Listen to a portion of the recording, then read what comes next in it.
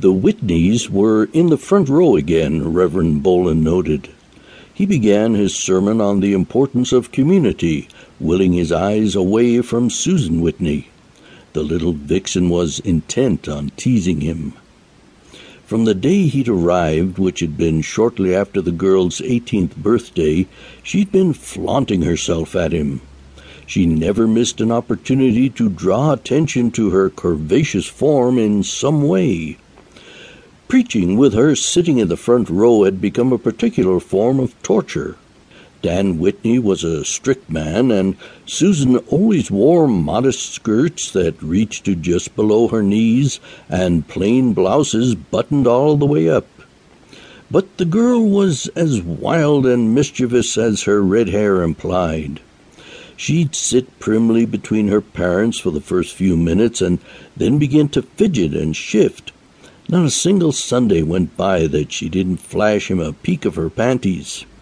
They were always plain cotton, modest underwear, but sometimes she'd manage to shift them and give him a glimpse of the fiery thatch beneath.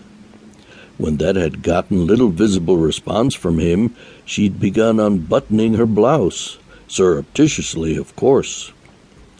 She'd lean forward, pretending to tie her shoe or scratch her ankle and undo a button or two. Her blouse would immediately gape open, displaying the generous swells of her firm young tits. He couldn't help it. He was a healthy male in his late 30s. His body reacted in certain ways, and looking at Susie Whitney's plump breasts made him imagine sliding his cock between them. He pictured gripping the white flesh in his hands, squeezing them together and wrapping them tightly around his shaft as he thrust against her silky skin. She would lean up to wrap her red lips around the crown, her tiny pink tongue swiping at the head.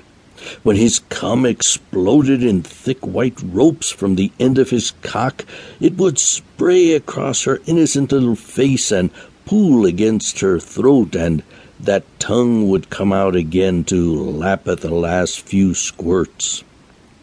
She'd always rebutton her blouse again before the end of the sermon, but he'd taken to spending several minutes gathering his notes together when he was finished in order to allow the swelling in his groin to go down. He'd prayed on the situation for several months and had finally come to a solution.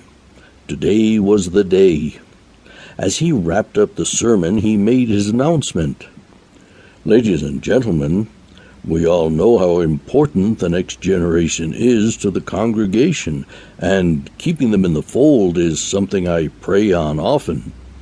In order to fully address their needs, I've developed a special one-on-one course that I will be teaching to each young person in turn. The schedule is posted in the vestibule. If any changes must be made for school or work reasons, please see Mary in the office." He stepped down from the pulpit as they began filing out, murmuring amongst themselves, and moved to shake Dan Whitney's hand.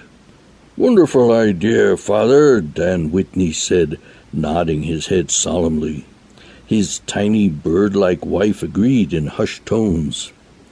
"Thanks, Dan. I've scheduled Susan for the first class, if that's all right with you. You folks can head home. I'll have her back to you in an hour or so." The burly man patted his daughter's back with a hard hand. "Sure thing, Reverend Boland." Susan blinked her big blue eyes at him, looking somewhat startled. He smiled kindly at her, taking her elbow as the last of the congregation filed out. When Mary had finally locked up and left, he turned to her and motioned her to take her seat again. She did, shifting a little nervously, a slight blush coloring the creamy skin of her cheeks. "Don't be nervous, Susie," he said, sitting beside her.